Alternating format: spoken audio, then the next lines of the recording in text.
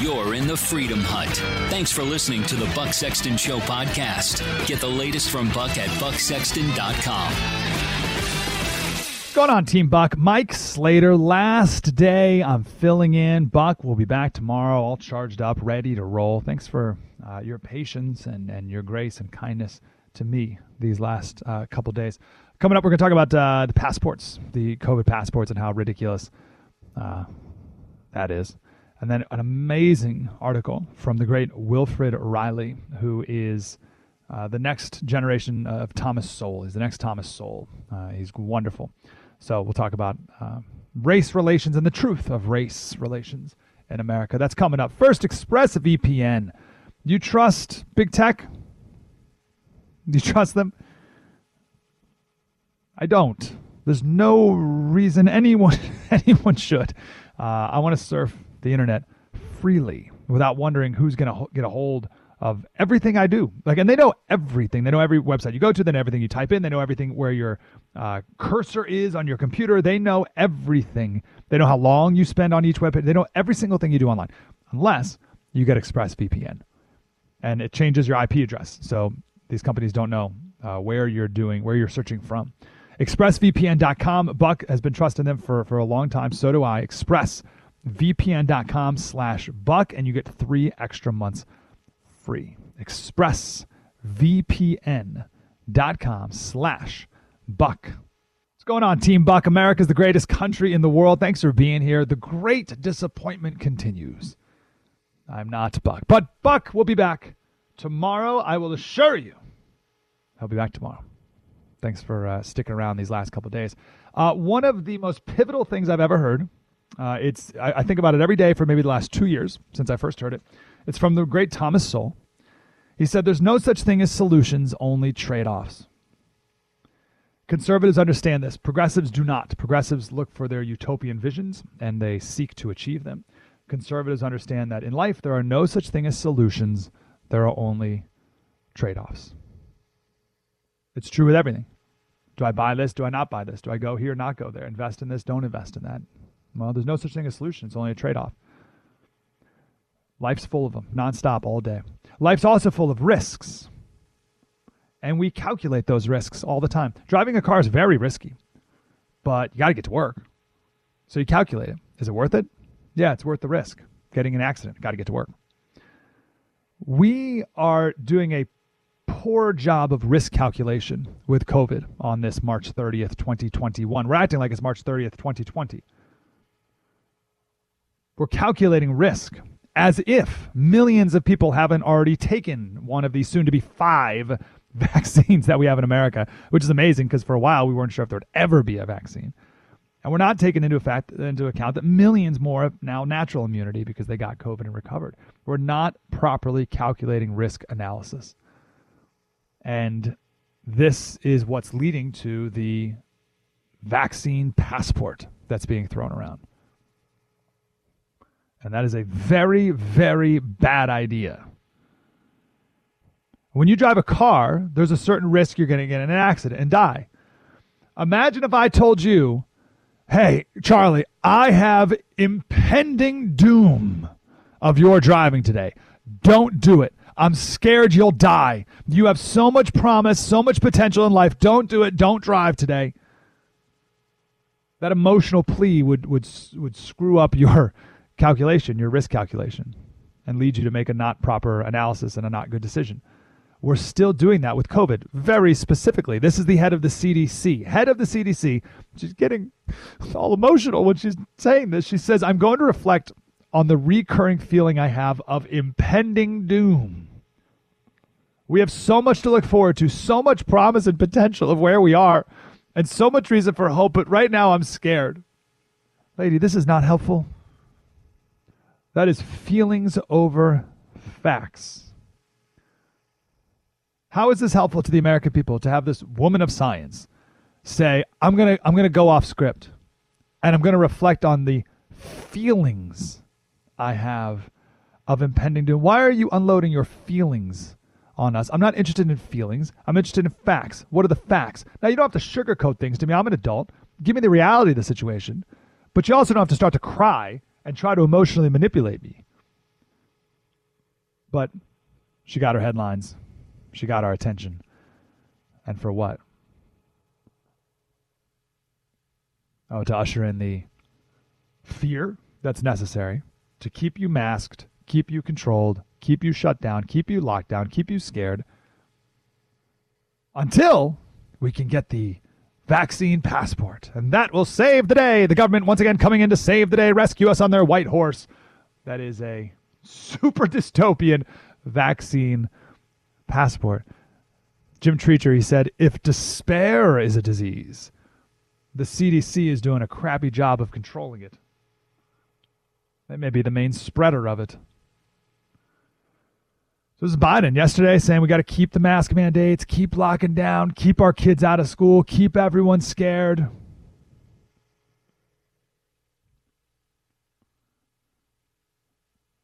So let's talk about this vaccine passport, a stunningly horrific idea.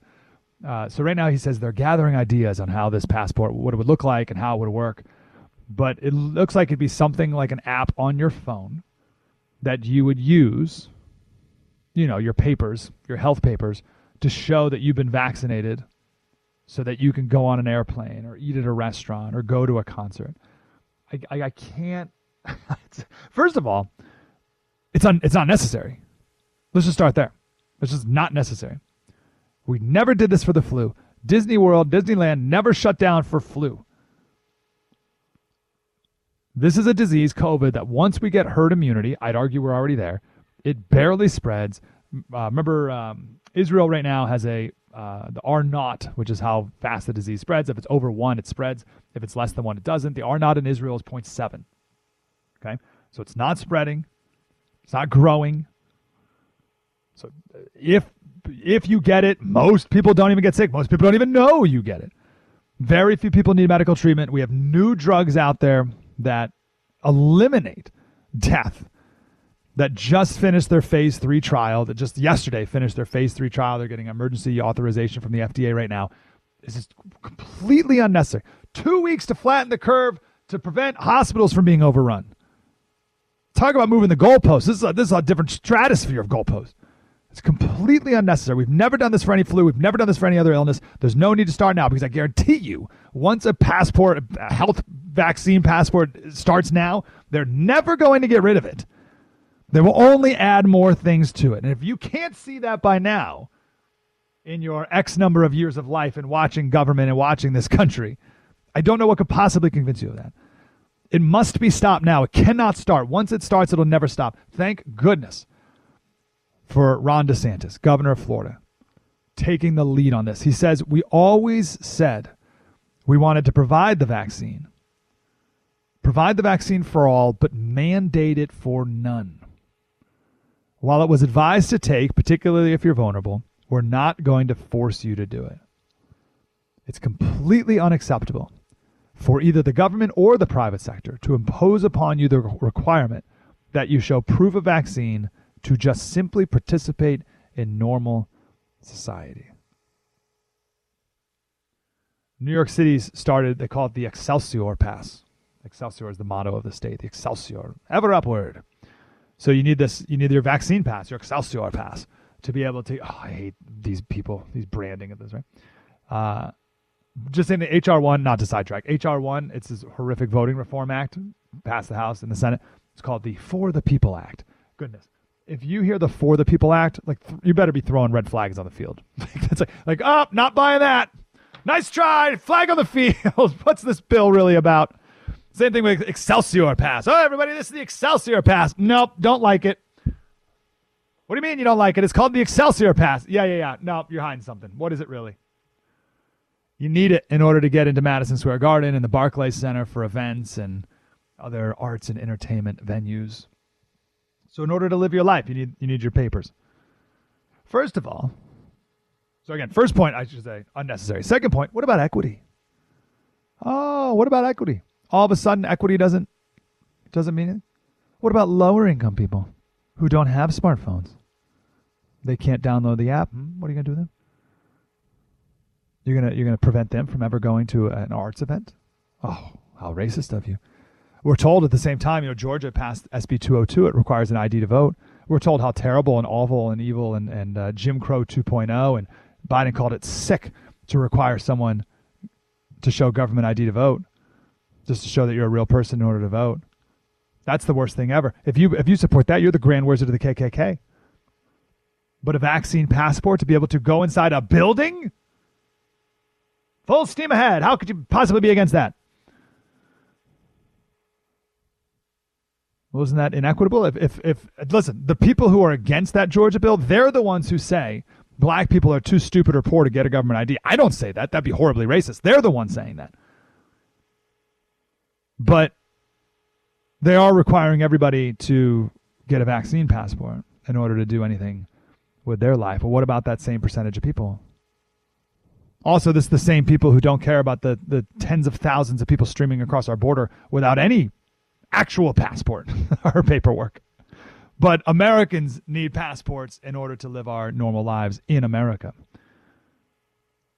What is going on? Who could possibly be for this? It's so bizarre. Like, people are still thinking, they're still operating like we're living in this dystopian world where people are dropping like flies, like it's the plague. Have you ever read about the plague? Oh my goodness. You get it, there's a sign that you have it, and you're dead in 2 days. And parents would have to make these horrific decisions like what to do with their kid who has the plague. Do you just abandon the kid to die alone? Or do you stay with them and you risk getting it and dying immediately afterwards? There's nothing anyone can do. It's like a horrific. People are living like that's what we're doing. People are still living based off what we thought COVID was, not what it is. Especially with vaccines and all the rest. Yes, people are still going to get it. People are still going to get sick. You can't make any COVID or any illness down to zero. Life is a trade-off. There's no such thing as solutions, only trade-offs. I'll end on this. Think of it as 4 baskets. There's 4 baskets of health. The left only thinks of physical health, and they want to make sure no one ever gets COVID ever again.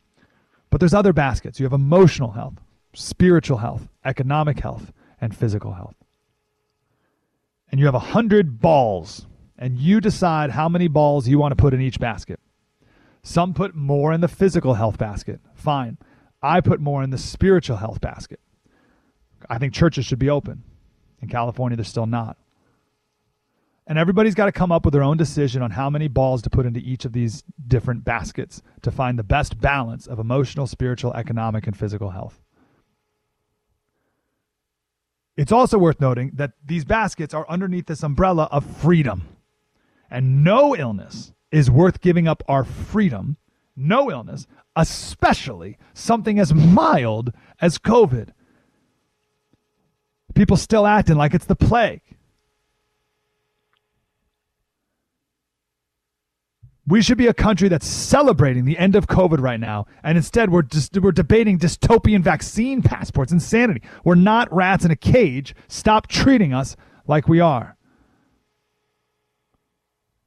Mike Slater, filling in for Buck Sexton. MikeSlater.locals.com. Spread the word. What's going on, Team Buck? Mike Slater in San Diego, filling in for Buck Sexton. Thanks for letting me be here these last few days. Buck will be back tomorrow. MikeSlater.locals.com is our website. We can stay in touch.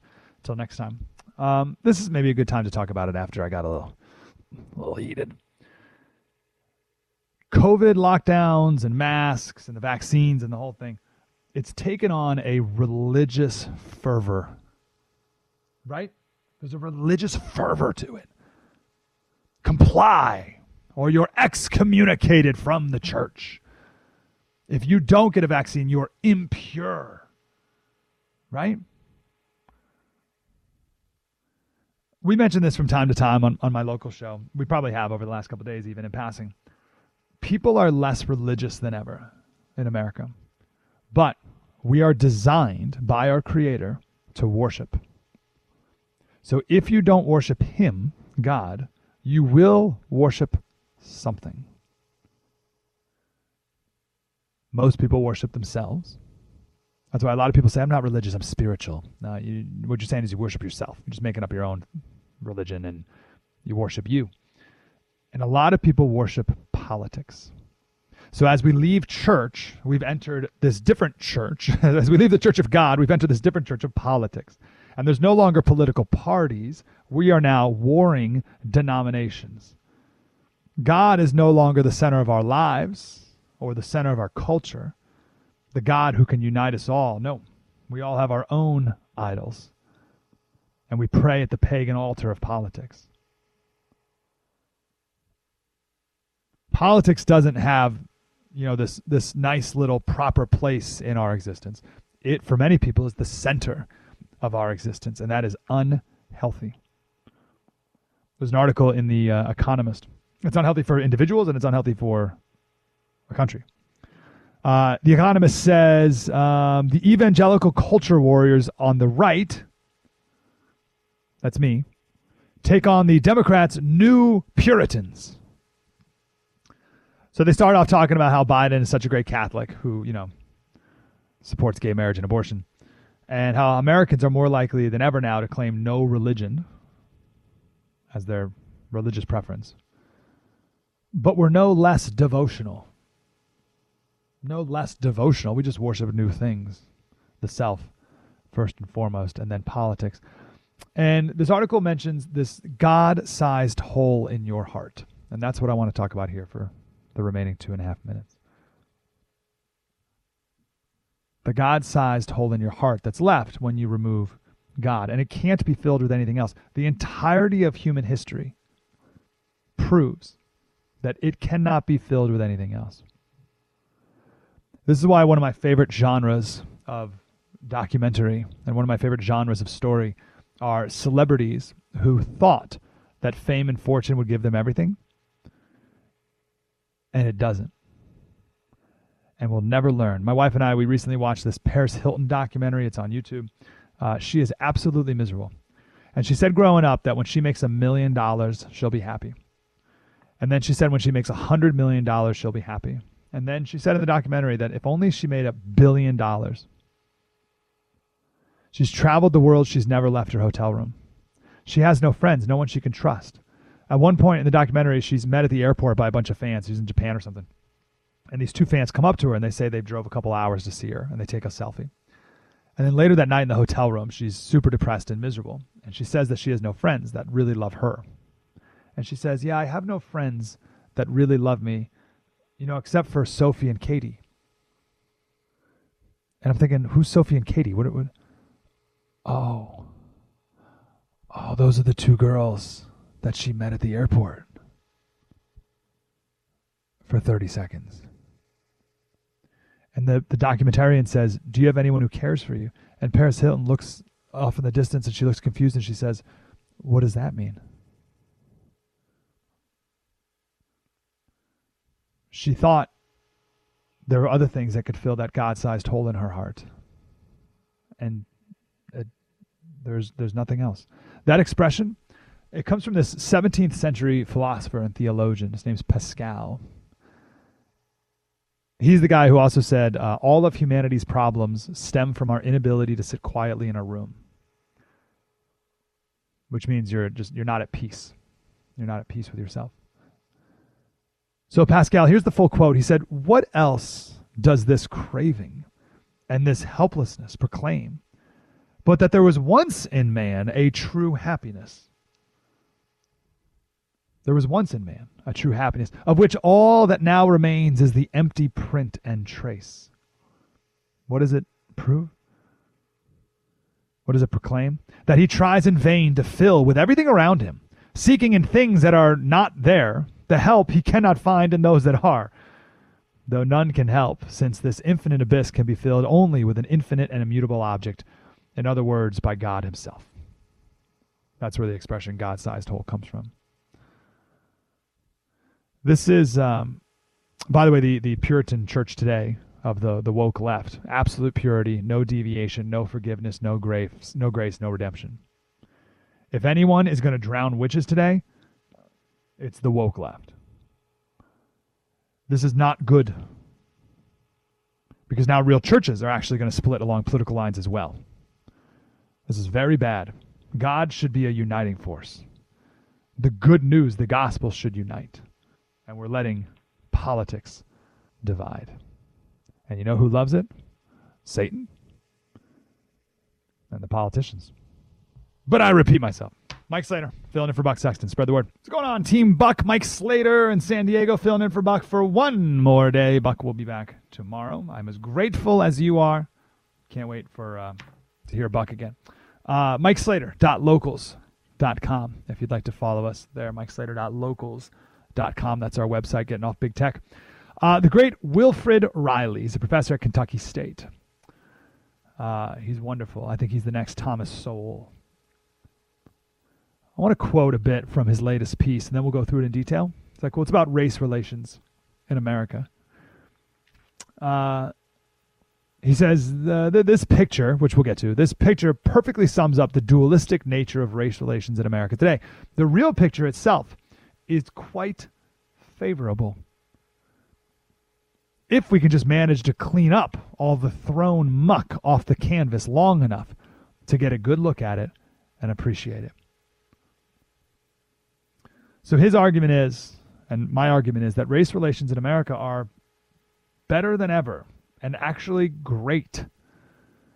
There just happen to be a few race baiters out there who have this absolute mega microphone, or I guess mega megaphone, who get way too much attention and way too many accolades and have like way disproportionate amount of institutional support, way too much power and control in the media, news, TV, music, everywhere. I wonder if ever such a small group of people have had so much institutional power. And because they do, they paint this picture for their own power and prestige. And it's easy for the rest of us to get wrapped up in it and to have these people change your perception of reality.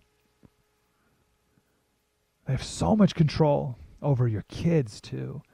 And your kids now don't have a proper perspective of what reality is. We mentioned yesterday, I think, that if you ask any kid today in high school about slavery, they'll tell you that it's a uniquely white man sin, that only white people have enslaved black people, and they'll tell you, many will tell you that it's a uniquely American evil, which is preposterous, but that's what they're told. And there's all these race baiters in schools that are telling kids that being black is a disaster. Being black is a death sentence in America. You'll never get ahead. LeBron James saying he's scared to go outside. It's open season. They're hunting black people. You'll never make anything out of yourself. You have no chance. You'll never be successful. You have it no better than the slaves. Maybe even worse. Your life is hopeless. That's the message that's being spread. And all you have to do is buy this book so you can see how bad you have it. And hire me to do your diversity seminar at your work so that I can tell white people how terrible they are as well. It's grifting. It's for money. It's for power. It's to make themselves feel better, and it's not true. So let's look at some data, shall we? First, you've heard the income gap between white and black people. You've heard of that before, right? White people on average earn $65,000 a year. Black people on average earn $43,000 a year. That's a gap. Now, a Marxist with a Marxist worldview looks at everything through the lens of oppressed versus oppressor. So anytime there's a disparity or an inequality, they put it through that framework of, oh, well, here's the oppressed people, and here are the oppressors. Conservatives look at a disparity and say, okay, well, what are the cultural factors at play, / what are the individual choices that people make that have led to a disparity? Very different. So if you take that conservative approach and you look at, okay, well, what's going on here? Why do white people earn $65,000? This is on average, and that's a faulty metric too, because there's a lot of people here. But $65,000, white people, $43,000 from black people. What's happening here? Okay, well, first, we have to account for age. Who generally has more money? If you lined up a 58-year-old and a 27-year-old, which of those two people are going to have more money and a higher net worth? A 58-year-old or a 27-year-old? The 58-year-old. They've been working longer, accumulating more wealth. They're more knowledgeable. They have more wisdom and insight. They're they command more money because they're better at their job because they've been doing it longer, right? The most common age of a white person in America is 58. The most common age for a black person is 27. That alone accounts for a massive difference in incomes. Because again, who's going to make more money, the 27-year-old or the 58-year-old? Well, the 58-year-old will. So when you have a group with more 58-year-olds, that group is going to make more money. You account for that alone, and most of that disparity is gone. Is that oppression? No. I got some more data.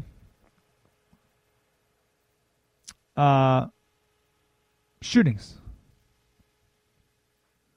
People's perceptions way off. We shared the other day, 44% of liberals, 44% think that police kill over 1,000 unarmed black men every year. That's 3 a day. Let me ask you the question. How many unarmed black men are killed by police officers every year? And important to note, unarmed black men doesn't necessarily mean like the guy was innocent. Like, I don't know the circumstance in each of these cases, but an unarmed man could still be running at a police officer, right? So, but how many unarmed black men are killed by police officers every year? 44% of liberals think it's over 1,000. What do you think it is? 500, 2,000, 3,000, 450. What do you think the answer is? The answer is 13. So why do half of liberals think that police are killing 3 unarmed black men a day? What messages are liberals getting that has zero resemblance to reality at all? When asked what percentage of people, how do I word this properly? All right, so police shoot a certain number of people a year. What percentage of them are black? Progressives think it's 60%. In reality, it's 25. Our perceptions are way off. 75% of police shootings, therefore, are against white and Hispanic people. Right? 75% of police shootings are against white and Hispanic people. But that doesn't get media attention. The media covers that 25% as with nearly 100% of their coverage. So people therefore think it's nearly all the shootings. Years and years ago, I went to the gay part of town in San Diego. It's called Hillcrest. And for their gay pride parade. Right? Went down to the gay pride parade. And I asked people, had a microphone, a camera. It's on the internet somewhere. I went around and I said, what percentage of men in America are gay? What percentage of men of America are gay? You can see the video. And people are like, I don't know, 40%? 40% of men are gay? Someone said 70%? 25%? Maybe half of people are gay? And I didn't edit the video at all. Like, I used all the answers. No one was close. No one was anywhere near the right answer of 2%. So think about that. Think about these people at this gay pride parade, and they're like, yeah, 70% of men are gay. What? What are you talking about? By the way, I'm not trying to dunk on anyone with this. This is great news. What I'm sharing is great news. Just like COVID, right? We should be celebrating that COVID's over. Take your masks off. Let's have a hug and go to work and go to a restaurant. It's great news. But no one's happy. No one's celebrating. Too much money to be made in grievance. Too much money to be made in power. Too much money to be made in control. Same thing with all this race stuff. Too much money to be made in grievance. Too much money to be made in self-pity. Too much money. Too much attention. Too much power. Victimhood is a powerful drug. It's so wild.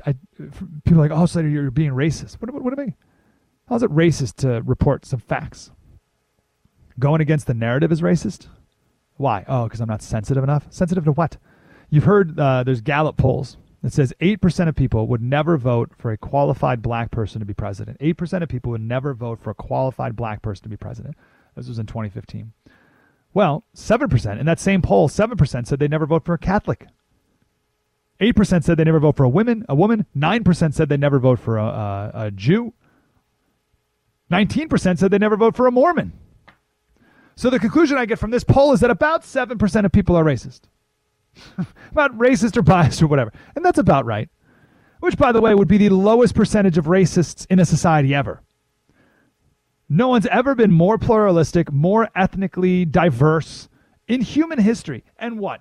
5 to 7% of people are biased. Right?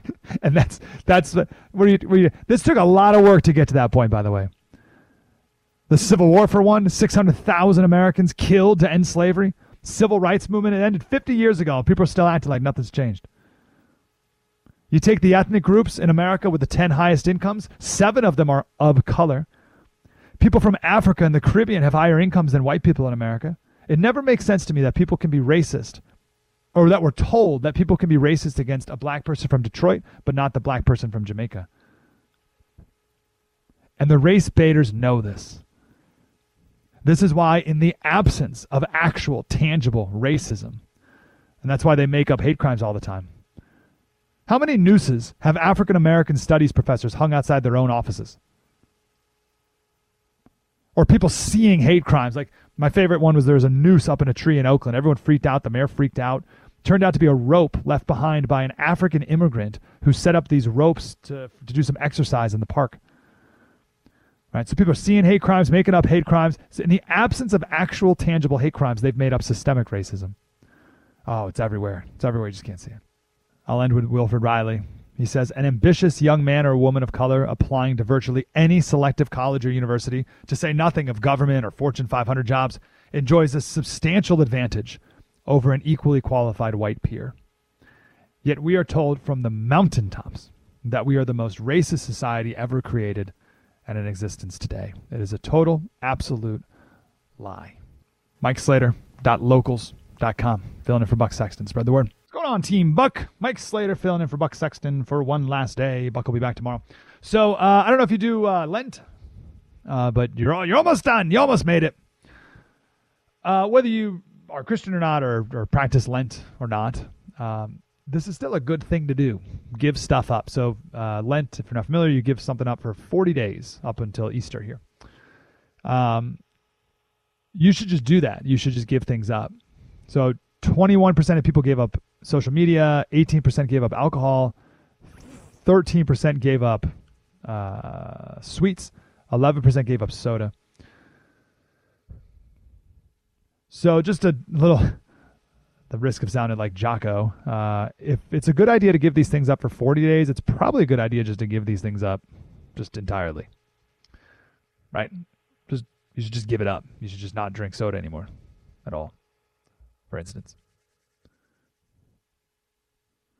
But I want to talk about the importance of giving these things up just for your soul, for your brain, for your body, for your life. It's true, first of all, that absence makes the heart grow fonder. I think one reason why people are depressed a lot in our society is because everything is available all the time. We have no delayed gratification. We have instant gratification nonstop all the time.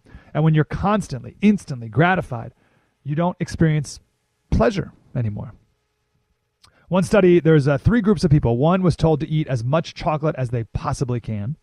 Another was told to eat as much as they wanted. And a third was told not to eat any for a while, and then they could have a small amount. And it was the third group that derived the most happiness. Oh, I forgot that. I got to tell the story real quick. A couple weeks ago, I was talking to a man who was taken captive in World War II. He was a small boy. He was 8 years old. He was living in the Philippines, and he was sent to live in an internment camp. He was 8 years old with his 11-year-old brother. He was there for 3 years. He weighed like 50 pounds. Right? It was horrific. His mother, or his aunt, because they were separated from their families, their aunt would boil their leather soles of their shoes for food. At one point, he would steal garbage from the Japanese guards, and they would boil that, and he would drink the broth from garbage. Okay. One day, the Red Cross was able to drop in some stuff, and there was a chocolate bar, a Hershey's chocolate bar. And Tom said he and his brother each took one square, and every day they would take one lick. Not even a bite. Every day they would take one lick. He said it was heavenly. Who do you think appreciates that chocolate bar more? Tom? Or someone who just gorges themselves all day with chocolate bars? Right? We notice this with toys with our kids. When our kids start acting greedy and all that, we just get rid of all the toys because they're just not appreciating it. They're overwhelmed. We become numb to pleasure. I'll end with W.E.B. Du Bois. He wrote an amazing letter to his daughter. Let me put it on the website, MikeSlater.locals.com. It's one of my favorite letters. Du Bois letter. A little note to myself. He wrote this letter to his daughter who was going to private school in England. She was like 16. And he wrote some amazing stuff about her being black and all stuff. But at the end, he says, read some good, heavy, serious books just for discipline.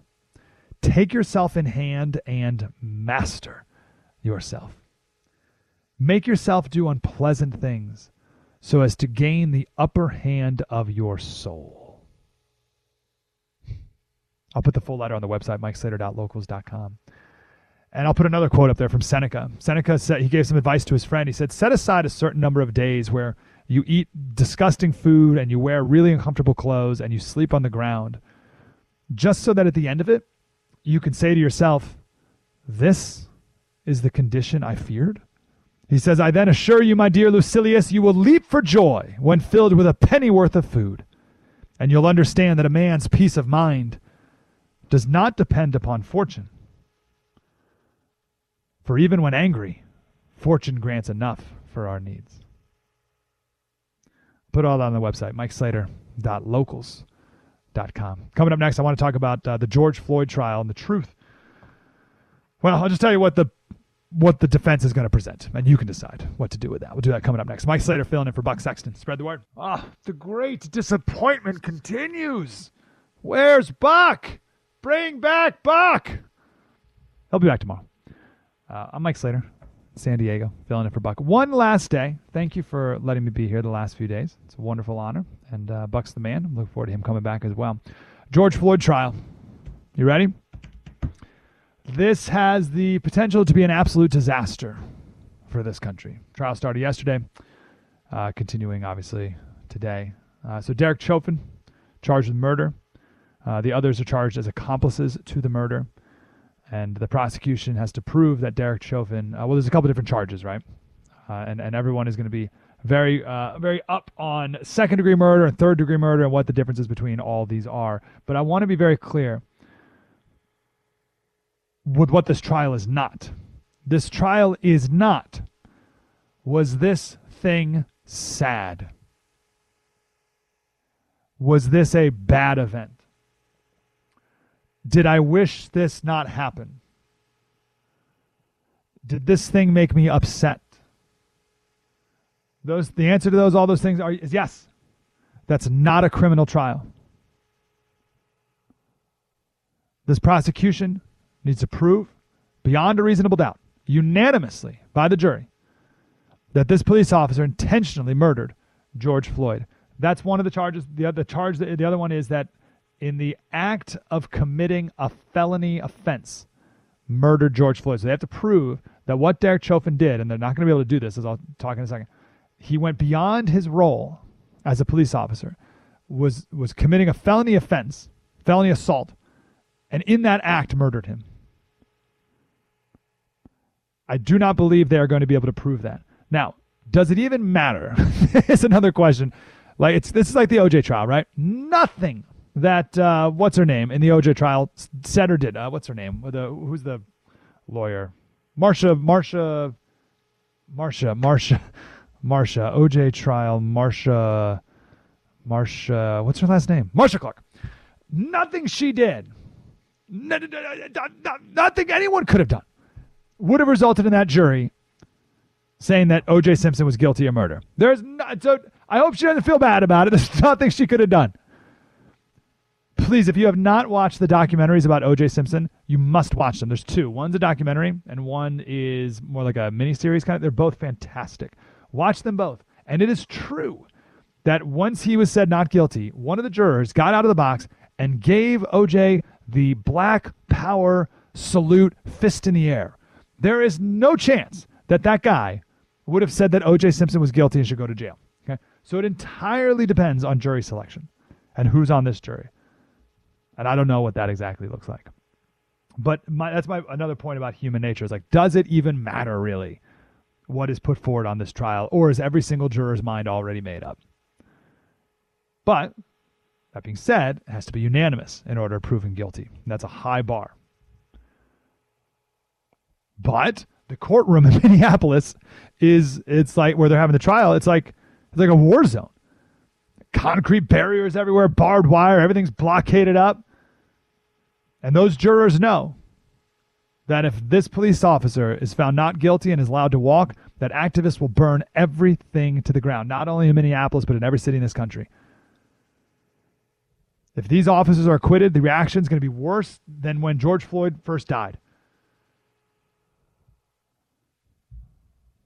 Okay, so let's talk about the defense that Derek Chauvin's going to present, so you can be prepared for this. And when people, and when your people at work or family members, when they come to you and they are coming at you with just their feelings and their emotions of, it was bad, I hated seeing it, it was hard to watch. You're like, okay, yeah, that's not criminal trial. That's not what this is. I agree with you, it was hard to watch. I agree with you, it was terrible, unfortunate, awful. Not what the criminal trial is about. So, what they're going to show is the medical exam and the toxicology report. Also, don't get mad at me for sharing this either. I'm just telling you what's going to happen. And I'm telling you, I think they're going to get acquitted. Everyone's going to flip out.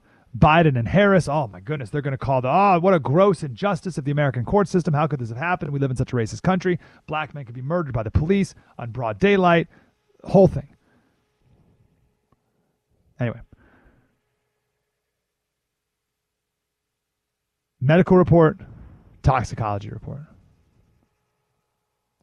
The medical report says that there was no injury to George Floyd's neck. Ooh, no one's gonna want to believe that. That's the premise of this whole thing, right? The officer kneeled on his neck so he couldn't breathe. But here's the medical report saying there were no injuries to his neck and no evidence that his airway was ever blocked.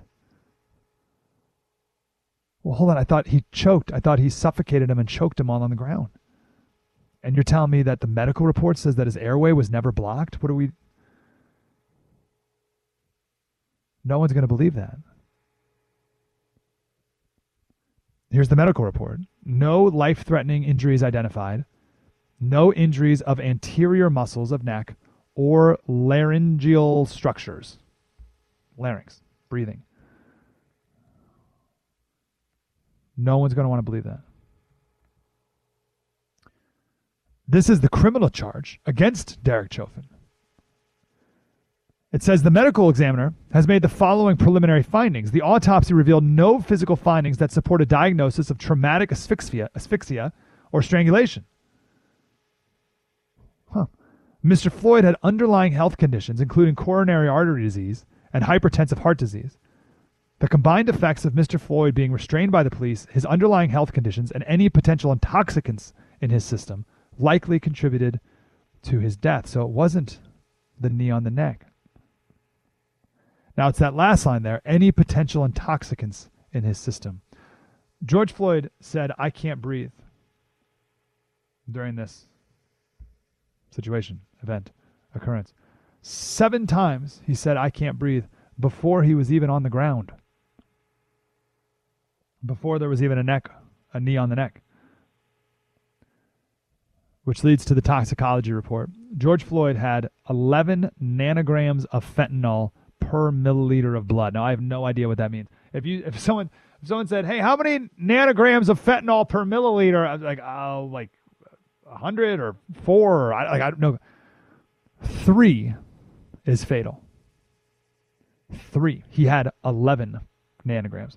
Even among hardcore habitual users of fentanyl, which there aren't many and not for long, but there was a study of overdose deaths of people who used fentanyl regularly. 9 nanograms was the median fatal dose. George Floyd had 11.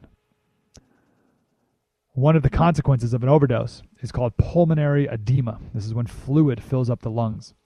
The medical report says his lungs were 2 to 3 times the weight of normal lungs. That means they were filled with fluid.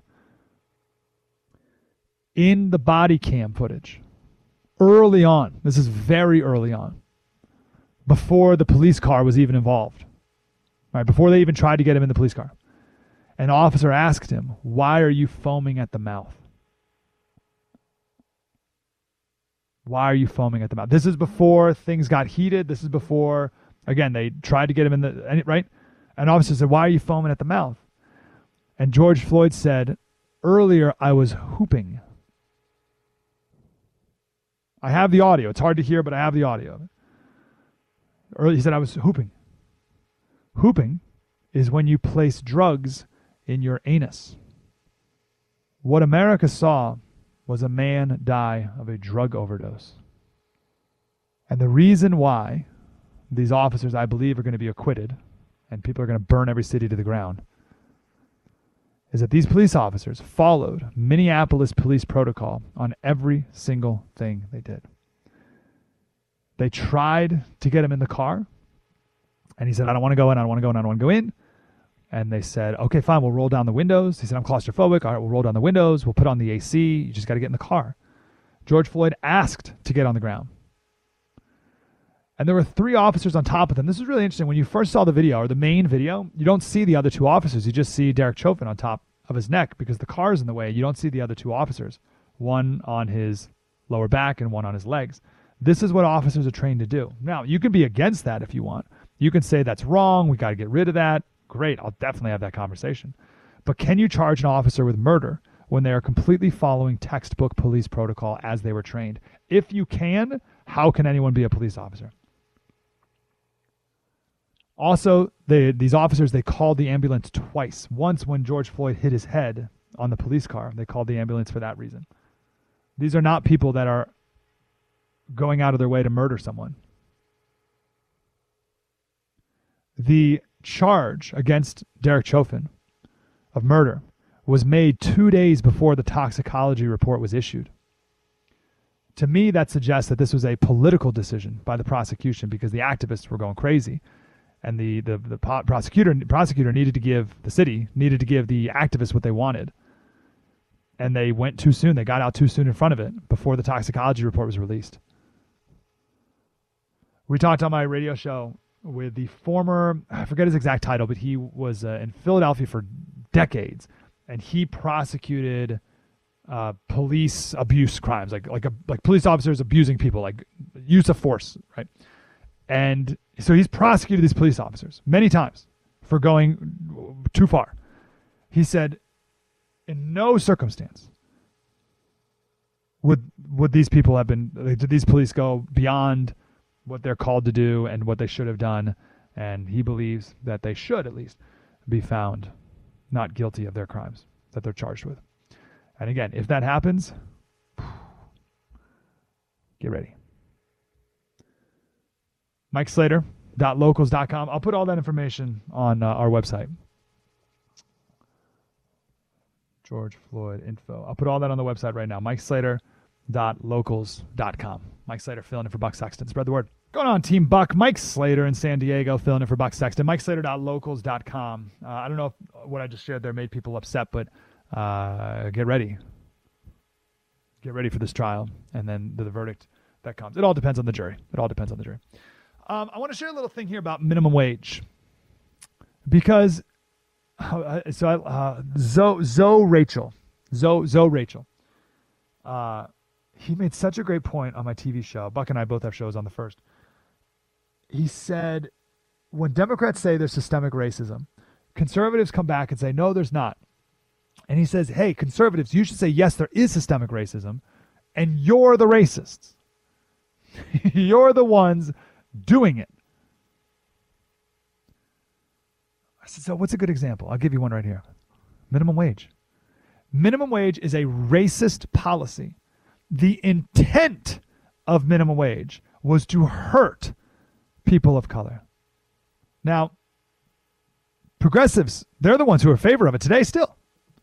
And they say, oh, we want minimum wage because we're going to help lower income people. We're going to give them more money. And then they pat themselves on the back for being so thoughtful and wonderful. And conservatives look at this, a minimum wage, and we say, well, hold on. The real minimum wage is zero. You raise the minimum wage, it's going to get people unemployed, and they're going to get fired, and they're going to get replaced by a machine and all this. So this raising the minimum wage actually hurts the people who progressives say it's going to help, right? So let's take a single black woman. She's making $8 an hour. So now we pass a law, raise the minimum wage to $15, but progressives look at that and say, oh, now she's making twice as much money. And conservatives look at that, well, no, she was just fired. She makes $0 now.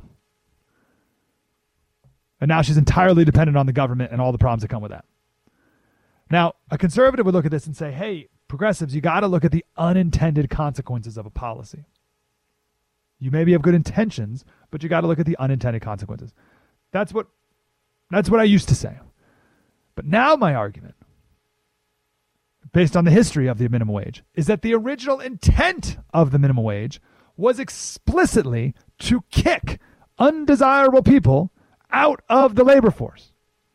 This is not an unintended consequence of the minimum wage. This was the original point of the minimum wage. It's working perfectly. Let me back it up. Eugenics was hugely popular in the early 1900s in America. Very dark time in our history, but we don't hear a lot about it because it was a progressive idea. Spearheaded in the Ivy League schools the most. California performed 20,000 sterilizations just in our mental health institutions to protect society from the offspring of people with mental illness, right? And the Supreme Court upheld this. The Chief Justice, who used to, he was the head of the medical school at Harvard, he said 3 generations of imbeciles are enough. So let's prevent these people from procreating, right? So the Ivy League, they loved eugenics.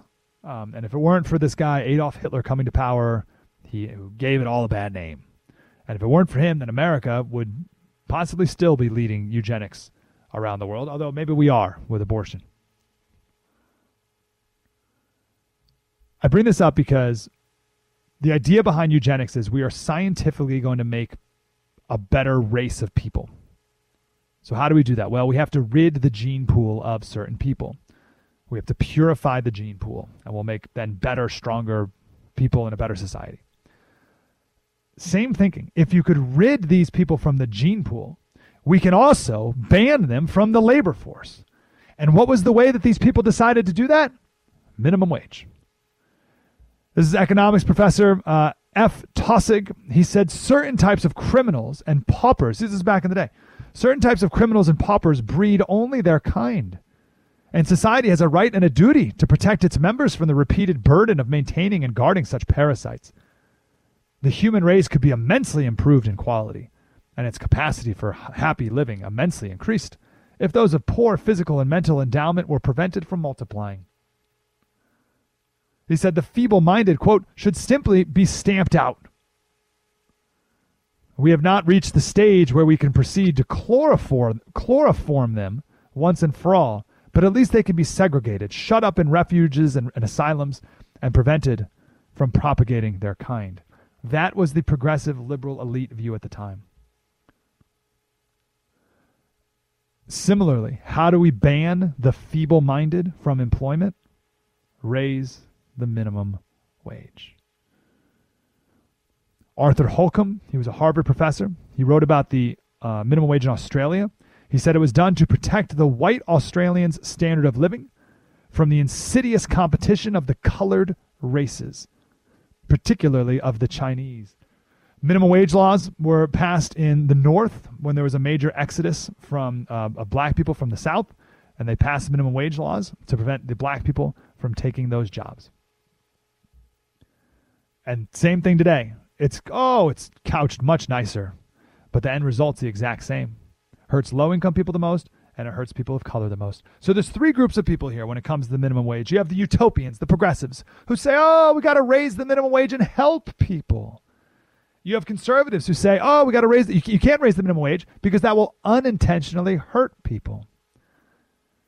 And then you have me, who says, raising the minimum wage, you can't do that. because it will do exactly what it was designed to do: hurt certain people. Should I play the left's game? Let me play the game. Let me play their game. If you support raising the minimum wage, you're a racist. Mike Slater. .locals.com. That's our website, MikeSlater.locals.com. Filling in for Buck Sexton. Spread the word. Hey, what's going on, Team Buck? Mike Slater filling in for Buck Sexton again. Jeez, Buck. Come on, hurry back. Hate this Slater guy. He'll be back tomorrow. Don't worry. So we just had two pretty heavy segments there. Provocative. I want to lighten it up a bit and talk about virtue. Specifically, feminine virtues. We hear all the time about toxic masculinity, and I would argue that as screwed up, as ill-defined as masculinity is in our culture, femininity is just as poorly defined. So we'll do that coming up next. First, ExpressVPN. Oh, you got to do this. You got to get it, because it's the only way around big tech. Because here's the thing. You can get off the big tech sites, right? You can get off Facebook, get off Twitter, you can get off that stuff. You're still being followed everywhere, right? Your browser, you got Google Chrome, like everything. You can't get away from using the internet. So the only way to get around it is ExpressVPN. So they make you anonymous, right? Your online presence, they hide your IP address. So it makes everything you do difficult to trace and therefore sell to advertisers. And you're not being followed all the time. And you can do it on your phone too. Remember, I was telling my wife about it a while back. And she's like, yeah, but what about our phone? Oh, yeah. They do that too. And they encrypt 100% of your data to protect you from hackers and everyone else on the internet too. ExpressVPN.com/Buck. ExpressVPN.com/Buck. And you get a 3 months free. 3 months of ExpressVPN service for free because you're listening to the Buck Sexton Show. ExpressVPN.com/Buck and protect your data today. What's going on, Team Buck? Mike Slater here, filling in again for Buck Sexton. I know you're annoyed that I'm here. Buck's not, but Buck will be back tomorrow. I want to change gears here. Can we downshift a minute? So we just talked about George Floyd. Well, we talked about vaccine passports, and we talked about George Floyd, and we talked about the minimum wage and eugenicist systems, eugenics. And it's like, oh, geez, heavy show. Let's take a minute and talk about something beautiful, because we need more of that in our culture. Yesterday, we spent this hour talking about Lil Nas X and his new song and his Satan shoes and all this ridiculous stuff. And my point was, don't outsource the raising of your kids to people who hate you and to people who hate your worldview. Take control back. And instead of, because when you let your kids listen to the music that people in Hollywood and the movies that people in Hollywood and the video games, all stuff like the people who make that stuff, they hate you. They hate your worldview. Blues Clues did an alphabet song. P was for pride. And it was they had the rainbow flag, the gay rainbow flag, and then 8 other flags, like the transgender flag and the lesbian flag and the intersex flag. And it's like, what? Blues Clues? 3 to 5-year-old Blues Clues. Okay. So your kid, if you don't raise your kids, you're letting these people do it for you. And these people are bombarding your kids with ugliness. So it is your job to surround your kids with beautiful things. That is my plea to you. So what is beautiful? Well, there's things that are objectively beautiful. The world shows your kids dancing. And it's ugly. And it's little girls shoving their crotch at the camera, stuff like that. It's like ugly dancing. So you need to show your kids beautiful dancing. Show your kids. I have a little girl. As I'm doing this segment, I'm thinking of my daughter, Grace. She's 3. Just turned 3. She's amazing. I love this girl. She's bounding full of joy. And every once in a while, we'll watch videos of ballet. And we'll watch videos of the tango, right? That's a sensual dance, but it's beautiful. The world gives your kids terrible music. So surround your kids in your home with beautiful music. It's called classical music for a reason. And if you want to modernize it a bit, my son and I, we listen a lot to John Williams. John Williams is the composer behind Star Wars and Jurassic Park and E.T. And we just sit and we just listen to the music and we say, oh, who are the bad guys? Are the bad guys winning? Are the good guys winning? And we just talk about the music. Oh, do you hear that part? Do you hear the violin coming in here? Whatever. That's beautiful music. The world pumps terrible TV shows into your home. Watch no TV. Go outside. If you must. Watch Little House on the Prairie. Watch the Andy Griffith Show. And you're like laughing at this. You're scoffing at this. Why? You're in charge. You set the culture of your home. And throughout all this, promote masculine and feminine virtues in your home as well. And that's what I want to talk about in this segment. We have been told for a long time now about toxic masculinity. I argue that there's no such thing as toxic masculinity because masculinity is a virtue. And you can't have toxic virtues. The fruits of the Spirit are love, joy, peace, patience, kindness, goodness, gentleness, and self-control. There's no such thing as toxic peace or toxic joy or toxic self-control. Similarly, masculinity is a virtue. There's no toxicness of it. There's not properly defined masculinity, no doubt about that, but that's not masculinity. And just as we do a poor job, to say the least, of defining what true masculinity is, we've done an equally, if not worse, job of defining femininity. Now, on my local show, we've talked about masculinity a billion times. It's easier for me. I am a guy, and I have 2 sons, 4 and 1. So I've thought a lot about this, and I haven't thought as much about femininity. But then I realized I have a 3-year-old daughter, and I better figure this out. Because if I don't, someone else is going to do it for her. This is my job, and I'm not going to outsource it to Cardi B. It is my job to emphasize, to have clearly defined and to emphasize the great feminine virtues in her and give her that to strive for. So let's talk about 4 great feminine virtues right here. And I'd love to hear some more. Oh, goodness, if you have some more, I'd love to hear them. MikeSlater.locals.com. Please join us over there. And actually, I'll put a post up there so you can comment on the post specifically. Fem virtues. Boom. MikeSlater.locals.com. So Evie is a really wonderful women's online magazine from a conservative worldview. It's really good. It's a beautiful website. EVIE. I think it's just EVIE.com. EVIE magazine. Yeah, EVmagazine.com. It's really, really good. So they have an article. It's called "Want to Attract a Good Man? 4 Feminine Virtues to Strive For." This magazine is mostly geared towards like millennial and young women. So 4 feminine virtues. First, be graceful. Being graceful is not necessarily about how you move your body, but about how you conduct and control yourself. It means taking hardship in stride. What's Proverbs? So Proverbs 31 is all about the wife of noble character. She's worth far more than rubies. There's one line in here. Yeah. She's clothed in strength and dignity. She can laugh at the days to come. Proverbs 31:25. She can laugh at the days to come. She's not full of anxiety and worry. She's in complete control of herself. It means taking hardships in stride, not letting things get to you too deeply. Instead of being petty, holding a grudge, or getting mad at someone, a graceful woman is patient and forgiving.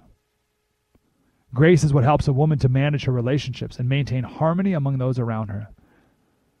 Are you seeing the women in your life, the women you know, who have this grace, or maybe women who don't? Being graceful means leaving people better off than when we found them. A graceful woman is comfortable with her femininity. She doesn't try to be masculine, and she's not overtly sexual. See, that's like Cardi B, and just the culture of today is femininity is you have to be vulgar. Right? You have to be overtly sexual and vulgar like a man. It's like, no. She likes who she is, and she's charming, polite, elegant, kind, and generous. First, feminine virtue, graceful. Second, be beautiful. A woman's beauty and her virtue go hand in hand. If a woman acts virtuously, she'll be more beautiful. True beauty radiates from within to the outer world. St. Thomas Aquinas wrote that the 3 characteristics of beauty are radiance, harmony, and wholeness. Oh, that's so good. St. Thomas Aquinas. Let me get a year on St. Thomas Aquinas here. 1250 or so. St. Thomas Aquinas. So the three characteristics of beauty are radiance, harmony, and wholeness. Beauty occurs when we treat ourselves, others, and the world around us as best as we can. Striving for health and wholesomeness makes you beautiful. So again, this is an obvious one, right? Our perception of beauty in America is, it's just sexual. And that's not true. It's radiance, harmony, and wholeness. Number 3, respect your body. A virtuous woman treasures herself and treats herself like a pearl. She doesn't give her body away just to anyone. She has strong boundaries, and she knows she's precious and valuable. A good man will recognize that you're cognizant of the importance of treating your physicality well. As you respect yourself, so he will respect you. That's true. And 4th, be sisterly. A virtuous woman is not catty and mean, but sisterly, kind, supportive of other women in her life. It means not gossiping, being manipulative, or acting cruel. A virtuous woman will not put other women down with the mistaken belief that it will lift her up. And she'll try her best to be supportive and happy of other women. One of my best friends is dating a girl now, and I said, what's your favorite thing about her? And he said, I love how she is loved by her friends. Her friends love her, which means she is very sisterly. You should be wary of the woman who doesn't have any girlfriends. So I'll put all those on MikeSlater.locals.com. Be graceful, be beautiful, respect your body, be sisterly. These are just 4 of many feminine virtues. I'll end with this story here. It's one of my favorites. Gates of Fire. You have to read it. It's written by Stephen Pressfield. It's about the Battle of Thermopylae. It's a must-read. And he tells a story of Leonidas. And Leonidas, the king of Sparta, he chose the 300 men. And how did he choose the 300 men? Well, he chose one husband. He chose this woman's husband and this woman's son. So all these men were going to die. They all knew it. So this woman was going to lose her husband and her son, 2 loved ones. So she went to go see Leonidas and begged him to, I think she put it, not visit upon her this double portion of grief. And Leonidas says, woman, do you know why I chose these 300 men? Why do you think he chose these 300 men? Well, they're the best fighters, the best warriors. No. Maybe they're, I don't know, my favorite, whatever. Maybe I was bribed to take these 300 and not others.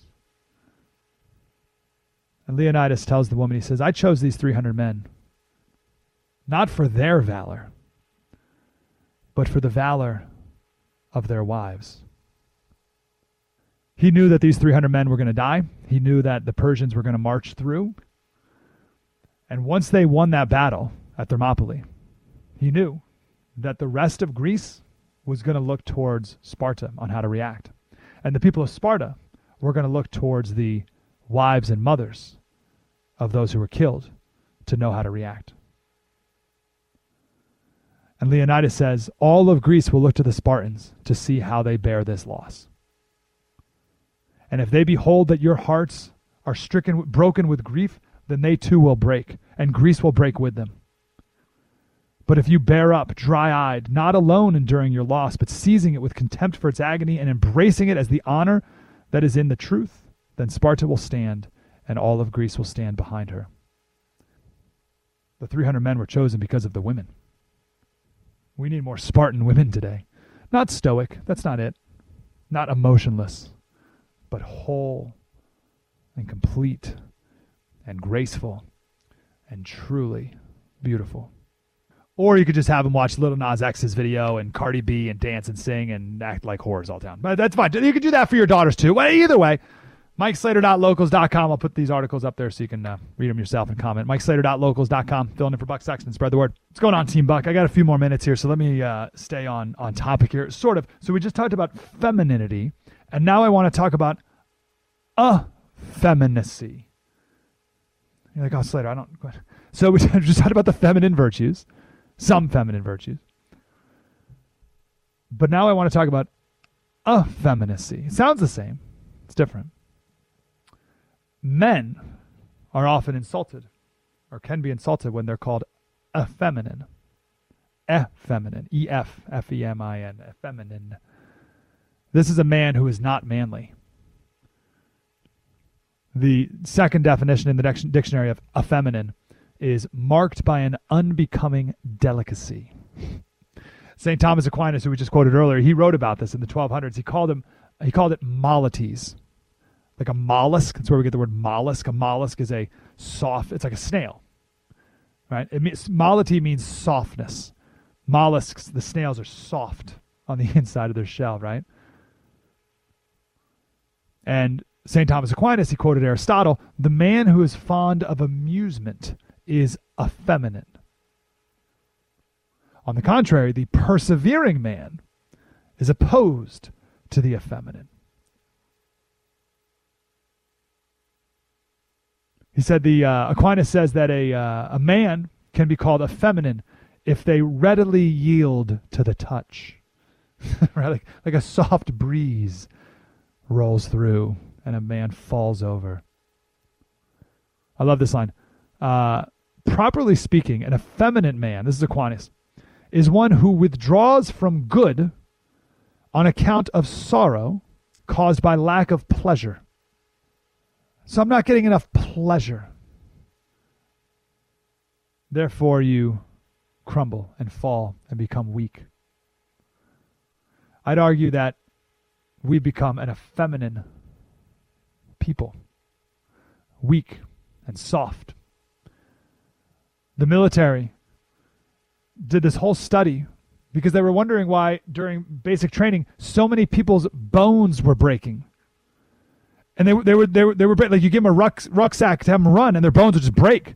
Like brittle bird bones, little puny brittle bird bone breaking, just like going for a run.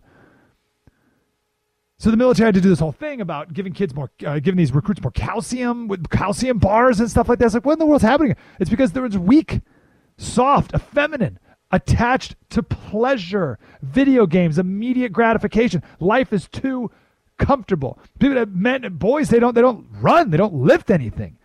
They're just weak.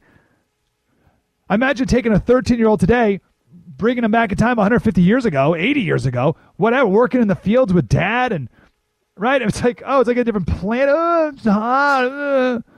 Kids today, they're weak. They play video games. They eat junk. We're like a different species. We're like mollusks more than men. And you see it in adult men too. Men who are attached to the appetites, sexual appetites, food, drink, video games, sleep, porn. These are men who are acting out of pleasure. That's not masculinity. That's effeminacy. Masculine men put aside pleasure to do what is right and necessary. Effeminate men masculine men don't watch porn. Masculine men put aside urges and protect and serve and love a single woman and put that woman above himself and his immediate gratification. Effeminate males have no self-control, no self-discipline. They're slaves to their appetites, slave to their cravings. Masculine men are slaves to virtue and reason and build honor in the process.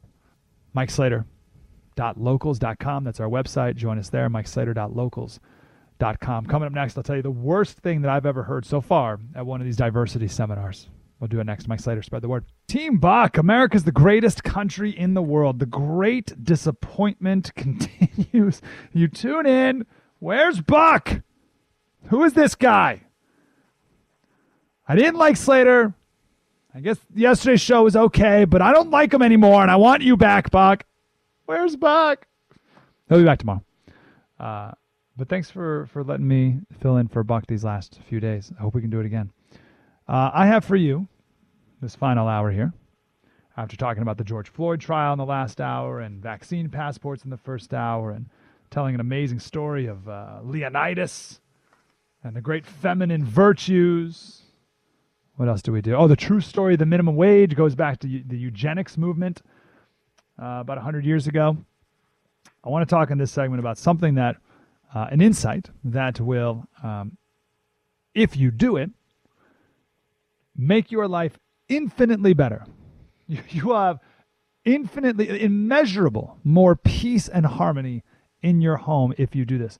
The thing is, you won't. And I say that because I don't. I do sometimes I do, but it's really, really, really hard.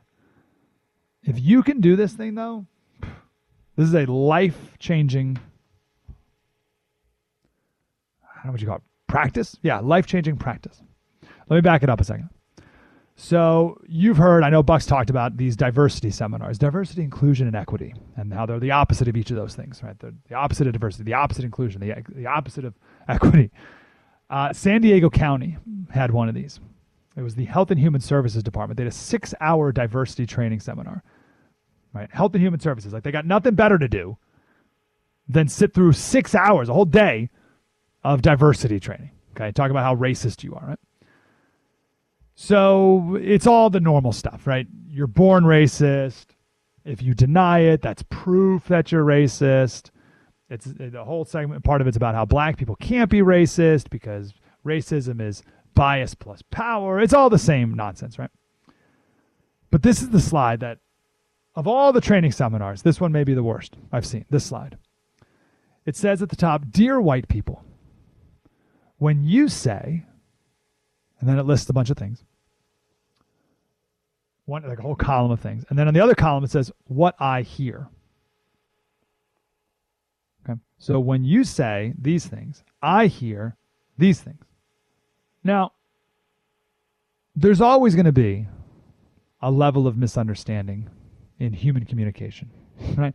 Something like words exit my mouth, these sound vibrations exit my mouth and go into the air. Unchanged. They leave unchanged. They leave my mouth. They travel through the air unchanged.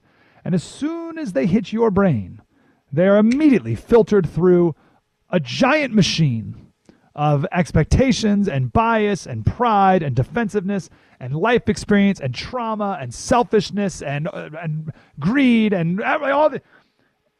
And as soon as that happens, there's going to be misinterpretation. Now, there's always going to be a certain amount of it that's understandable.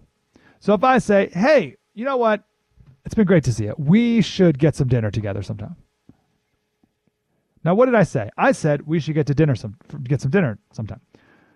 But your brain, your insecurities, your whatever, are thinking, does he really want to get dinner?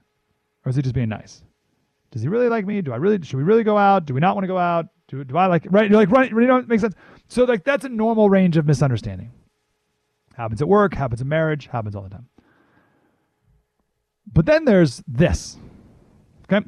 So the slide said, "Dear white people, when you say, if the riots come near my house, I'm going to get my gun," that's what you say. I hear you fantasize about killing black people. Okay? Now listen, again, normal range of misunderstanding is allowed. But if I say, again, "Oh, geez, if these riots come to my house, I'm going to get my gun to protect my family," and you hear, "Whoa, so you fantasize about killing me? Oh, what a racist." Like, come on. Like, at a certain point, I can't be responsible for your delusion. I can't be responsible for your absolute derangement. How can I be responsible for you completely blowing something out of proportion? Like, that's not me. That's on you and your therapist, which you should definitely have, by the way. I can't be responsible for that. I would definitely protect my family if riots come to our house. Oh, so you want to murder all the blacks? Like, what? That was at the San Diego Health and Human Services. That's the diversity slide, the diversity seminar. Okay, so what do we do? Here's the suggestion. We need to assume the best of people that we're having conversations with. And if we have any questions, ask them. Doesn't that sound healthier? Now, let me take it to the next level. Here's the Jordan Peterson clip that will change your life. Now, just yesterday, I did this, and it worked very well. Also, just yesterday, I did not do this with my wife, and it went not very well. So can I tell you, if you do it, it'll change your life, but it's very hard to do. Here's Jordan Peterson's advice.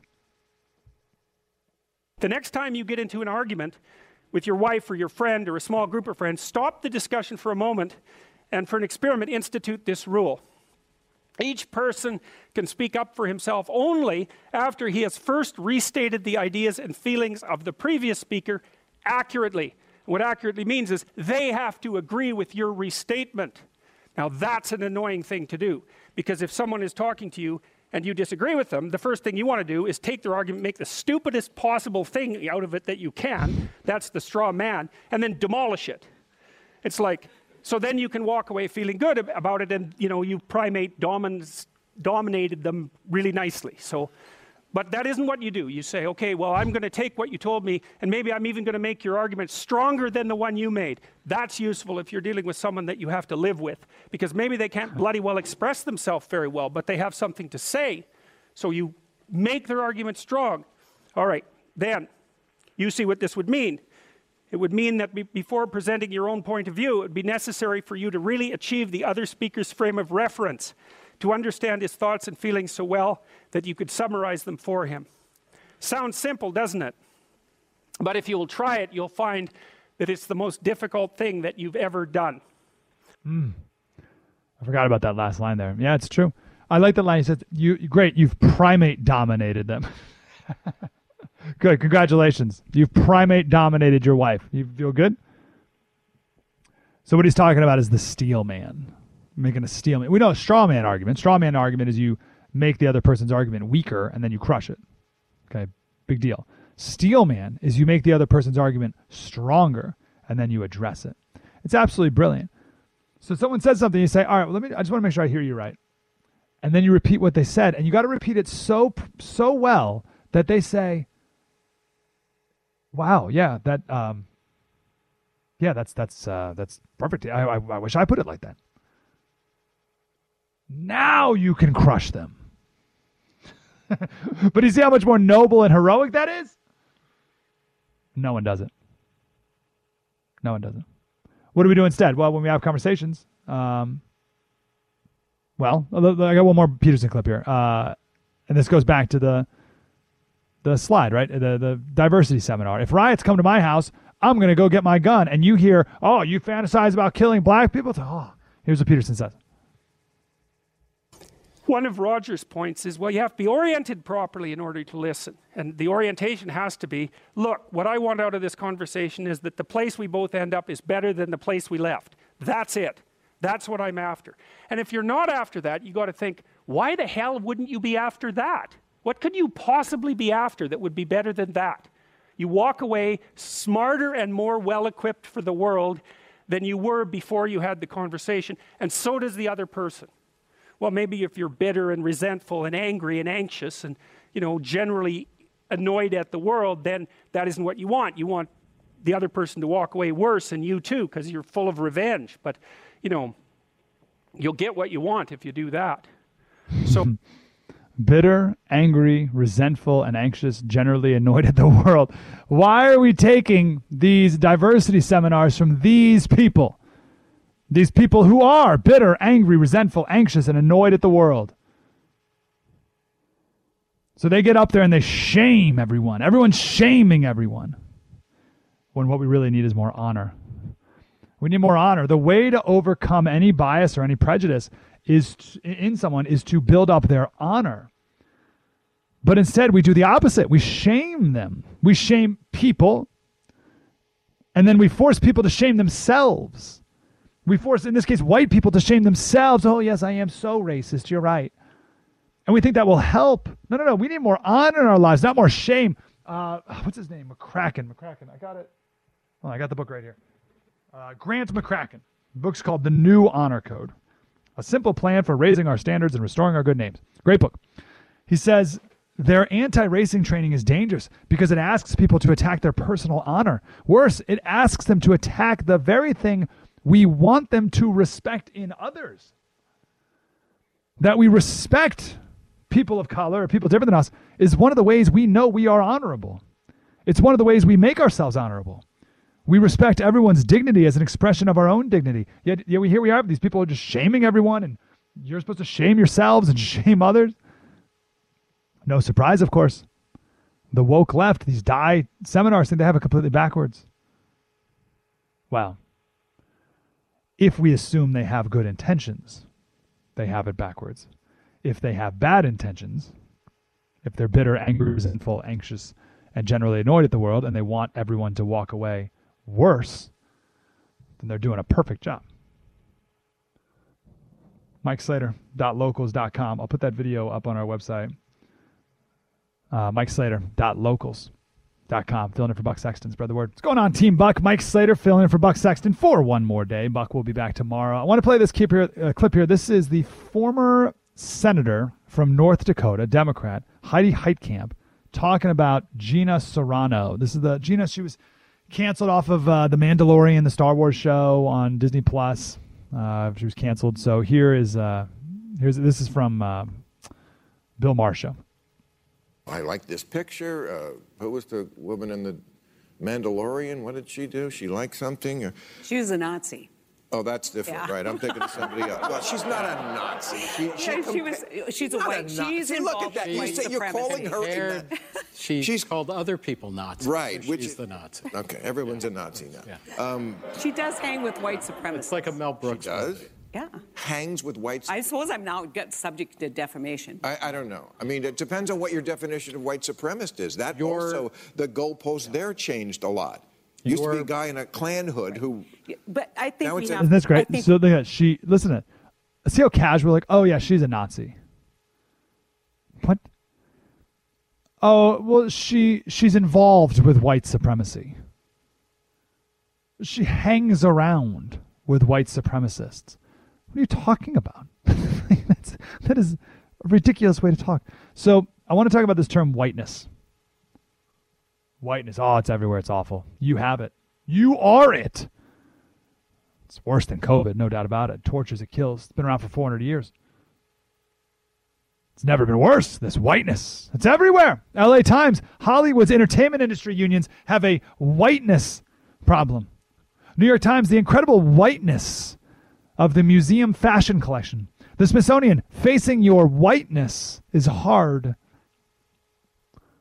Whiteness? What is my whiteness? Washington Post, to understand Trump's support, we must think in terms of multiracial whiteness. Just do a Google News search for whiteness. St. Louis Dispatch, the insurrection and the devalued currency of whiteness. LA Times, at Netflix, Cobra Kai broke out. Now its whiteness is under a new spotlight. It goes on and on. What is whiteness? Well, it's nothing, which is the point. It's impossible to define. That's why you can just say, oh, yeah, she hangs around with white supremacists. She's involved with white supremacy. What are you talking about? It's nothing. Whiteness is nothing. It's impossible to define. And that's not a bug of the term. That's the feature. That's the best part of that term. It just means bad. But it's not even about race. It's an ideology. Because other races can have whiteness or be white adjacent or benefit from whiteness or have close ties to whiteness. Whiteness is just another word for bad, evil, sinful. This is Nancy Pelosi. It's been an epiphany for the world to see that there are people in our country led by the president, this is about Trump, who have chosen their whiteness over democracy. See that? So it just means that people have chosen something bad over something good. Whiteness is a smear. If you don't have to be too great of a student of history to understand that this goes poorly. Smearing people because of their race doesn't end well. But here I am. I was about to go into a whole rant about meritocracy. But meritocracy is whiteness. You look at these slides that say aspects of white supremacy. Meritocracy is one of them. This is why, Biden's pick for the number 2 job at Health and Human Services is the Pennsylvania Health Secretary, who first of all sent COVID patients back to the nursing homes, just like Cuomo did in New York, while removing her mom from the nursing home at the same time. You with me? So she sent COVID patients back to nursing homes, which ravaged the nursing homes. And she knew it was a bad decision because she took her mom out of the nursing home at the same time. And Biden's pick for this job at Health and Human Services is a man who thinks he's a woman. Now, are you telling me there's no one else in the country more qualified for this job? Qualified? Oh, that's your whiteness speaking. It's not about merit. Ooh, that's pretty racist of you. It's pretty colonial of you, pretty white supremacist of you, Slater. Geez, it's all about victimhood. We're here to remove whiteness and white people from positions of power and putting in the marginalized. Now, this guy's white. His name's Richard. But because he's now living as a woman, therefore, he can benefit from it all.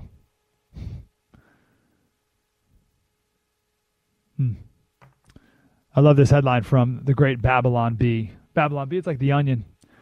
Far-right extremists suggest treating people of all races equally. Ooh. That is some pretty far-right stuff there. Coming up next, I want to, that's some modern-day Klan stuff right there. I believe we should treat people of all races equally and judge them by the content of their character. Cancel that man!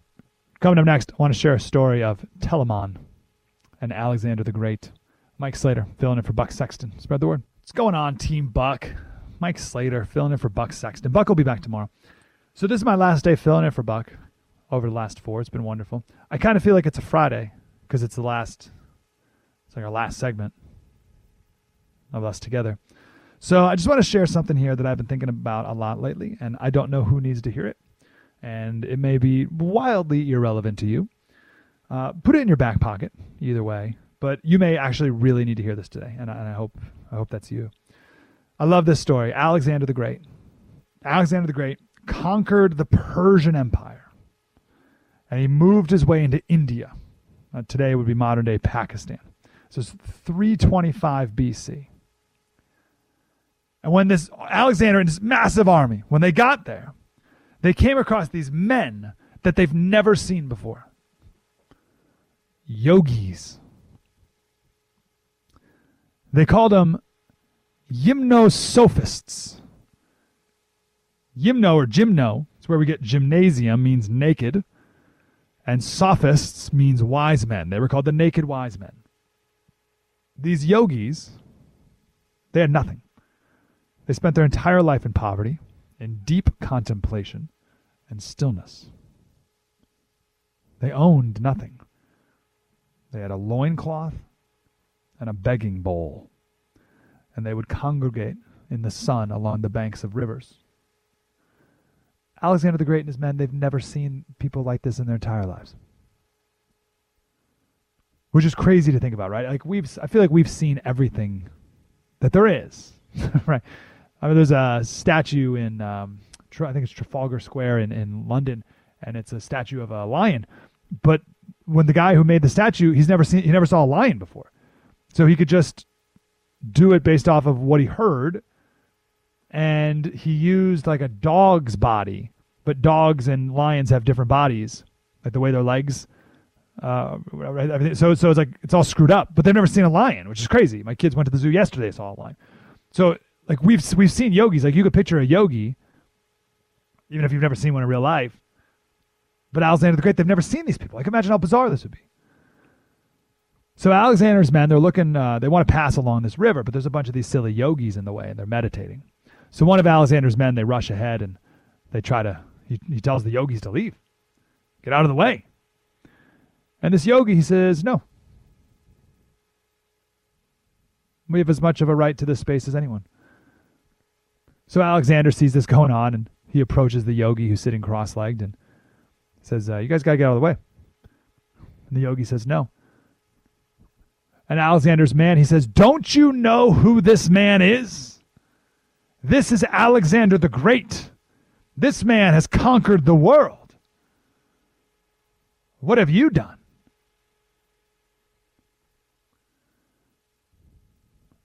And the yogi, and I imagine in this story, I imagine he's like sitting cross-legged and he's staring ahead, or maybe his eyes are closed and he's looking at it, and he doesn't even open his eyes. He doesn't move his head. That's how I imagine it. So the guy says, he's conquered the world. What have you done? And the yogi says, I've conquered the need to conquer the world. And Alexander the Great cracked up, loved that answer, saluted the yogi, and they found another way around him. And he let them all be. I've conquered the need to conquer the world. One of the men that was with Alexander, one of his right-hand man, his name was Telamon. And later on, they were sitting by the banks of one of these rivers in India, and Telamon was so impressed with these yogis. Telamon was a mercenary, lived his life as a warrior. And he thought it was time to transition out of that life phase, and he wanted to become a sage. So Telamon goes to Alexander and says, life is a battle, isn't it? And how better to train for it than to be a soldier? For have you not noticed of these sages, my friend, that they're the consummate soldiers? He's talking about the yogis. Inured to pain, so pain doesn't bother him, oblivious to hardship, each takes up his post at dawn and does not relinquish it for thirst, hunger, heat, cold, fatigue. He's cheerful in all weathers, self-motivated, self-governed, self-commended. And Alexander says, are you saying, Telamon, that your training as a soldier prepares you for the vocation of a sage? And Telamon says, no. These men are beyond me. I would have to apprentice myself to them for many lifetimes. He's like, I could never be as wise as these men are. That's how much he admired them. So that's just a cool story, but here's the relevancy to it, perhaps, for you. On my local show a while back, we did a segment on the 6 life stages of a man. I stole it from John Eldridge. And the 6 life stages quickly are boyhood, cowboy, warrior, lover, king, and sage. And each of these phases we don't properly define, we don't properly understand, we don't properly raise our kids. Actually, I'm going to put this on the website. If you're interested in knowing more, just for the sake of time, I don't have time to do it here. Life stages. I'll put it on MikeSlater.locals.com, and you can listen to a very brief description. There's a great interview he did about these 6 different life stages and how we don't understand them, and therefore we don't do them, and they need to be intentional. And there needs to be a transition between each of them, like a deliberate rite of passage between each of these phases. And one of the great failures of our culture today is our lack of respect for our elders, for the sages. And you compare that to another extreme like Japanese culture, the elders are revered. Right? And the Confucian ethic, it's called filial piety. Filial piety, respect for elders. In America, we have a youth culture. Right? That's why all of our music is terrible, because it's all focused around appealing to kids. This is why the great global warming leader in America is Greta Thunberg. Okay, she's a kid. I saw an article about her the other day. She's like 18 now. But the picture was still of her when she was 12. Right? We live in a youth-centric culture. Kids run the show. Kids run the house. It's based off this very romantic and I'd say incorrect idea that youth are unspoiled. They're born perfect. And they get ruined the older they become. Right? That's the romantic idea. That's the Rousseauian idea that you're born perfect and pure and civilization ruins you. So we need to listen to the pure, innocent children. And I think folly is bound up in the heart of a child, and kids are idiots, and they need to be taught and raised and trained on how to become adults. Very different worldview, and our culture today is mostly the youth-centric one. Then we also have a culture where your worth as a human is determined based off your productiveness in the marketplace. And younger people can work harder than older people, so these older people, we just toss them aside. Who needs them anymore? We don't have a culture in America that values old wisdom, We don't have a culture that values ancient wisdom, like old books, and we tear down statues, right? And we also don't have a culture that values old people. We look at old people as backwards, super racist. They're not with the times. So because of that, we have a tough time in our culture with people transitioning from the stage of king to sage. So king is you're in charge of things. You're in charge of a business. You have employees. You have people under you. You are raising your family. You have a wife, kids. You volunteer at different things. You lead organizations, right? People look to you. You're the king. You're in charge. You bring order and stability. It's extremely important. And then when you're getting older, people don't want to let go of that because they think that's the end of their life and they're going to die. And what we need in our culture is to really celebrate the next stage of life, which is the sage. Sage means wise man. Ancient Greece, they had 7 sages. We need more sages in America. They're not in power, but they're mentors to the kings who are in positions of authority. Because we have so many kings out there who are flying blind. They're living without the wisdom of people who have already made all those mistakes before. So we need to change our culture. We need kings that want sage advice, and we need sages who are willing to give kingly advice. I don't know how to change that in our culture other than to encourage you. I mean, maybe it's in our churches, but I think it's just one-on-one. Like, I just want to encourage you to reach out to a sage, or if you are in that sage phase, to really embrace that and reach out to a king. And maybe it should be done in our churches, right?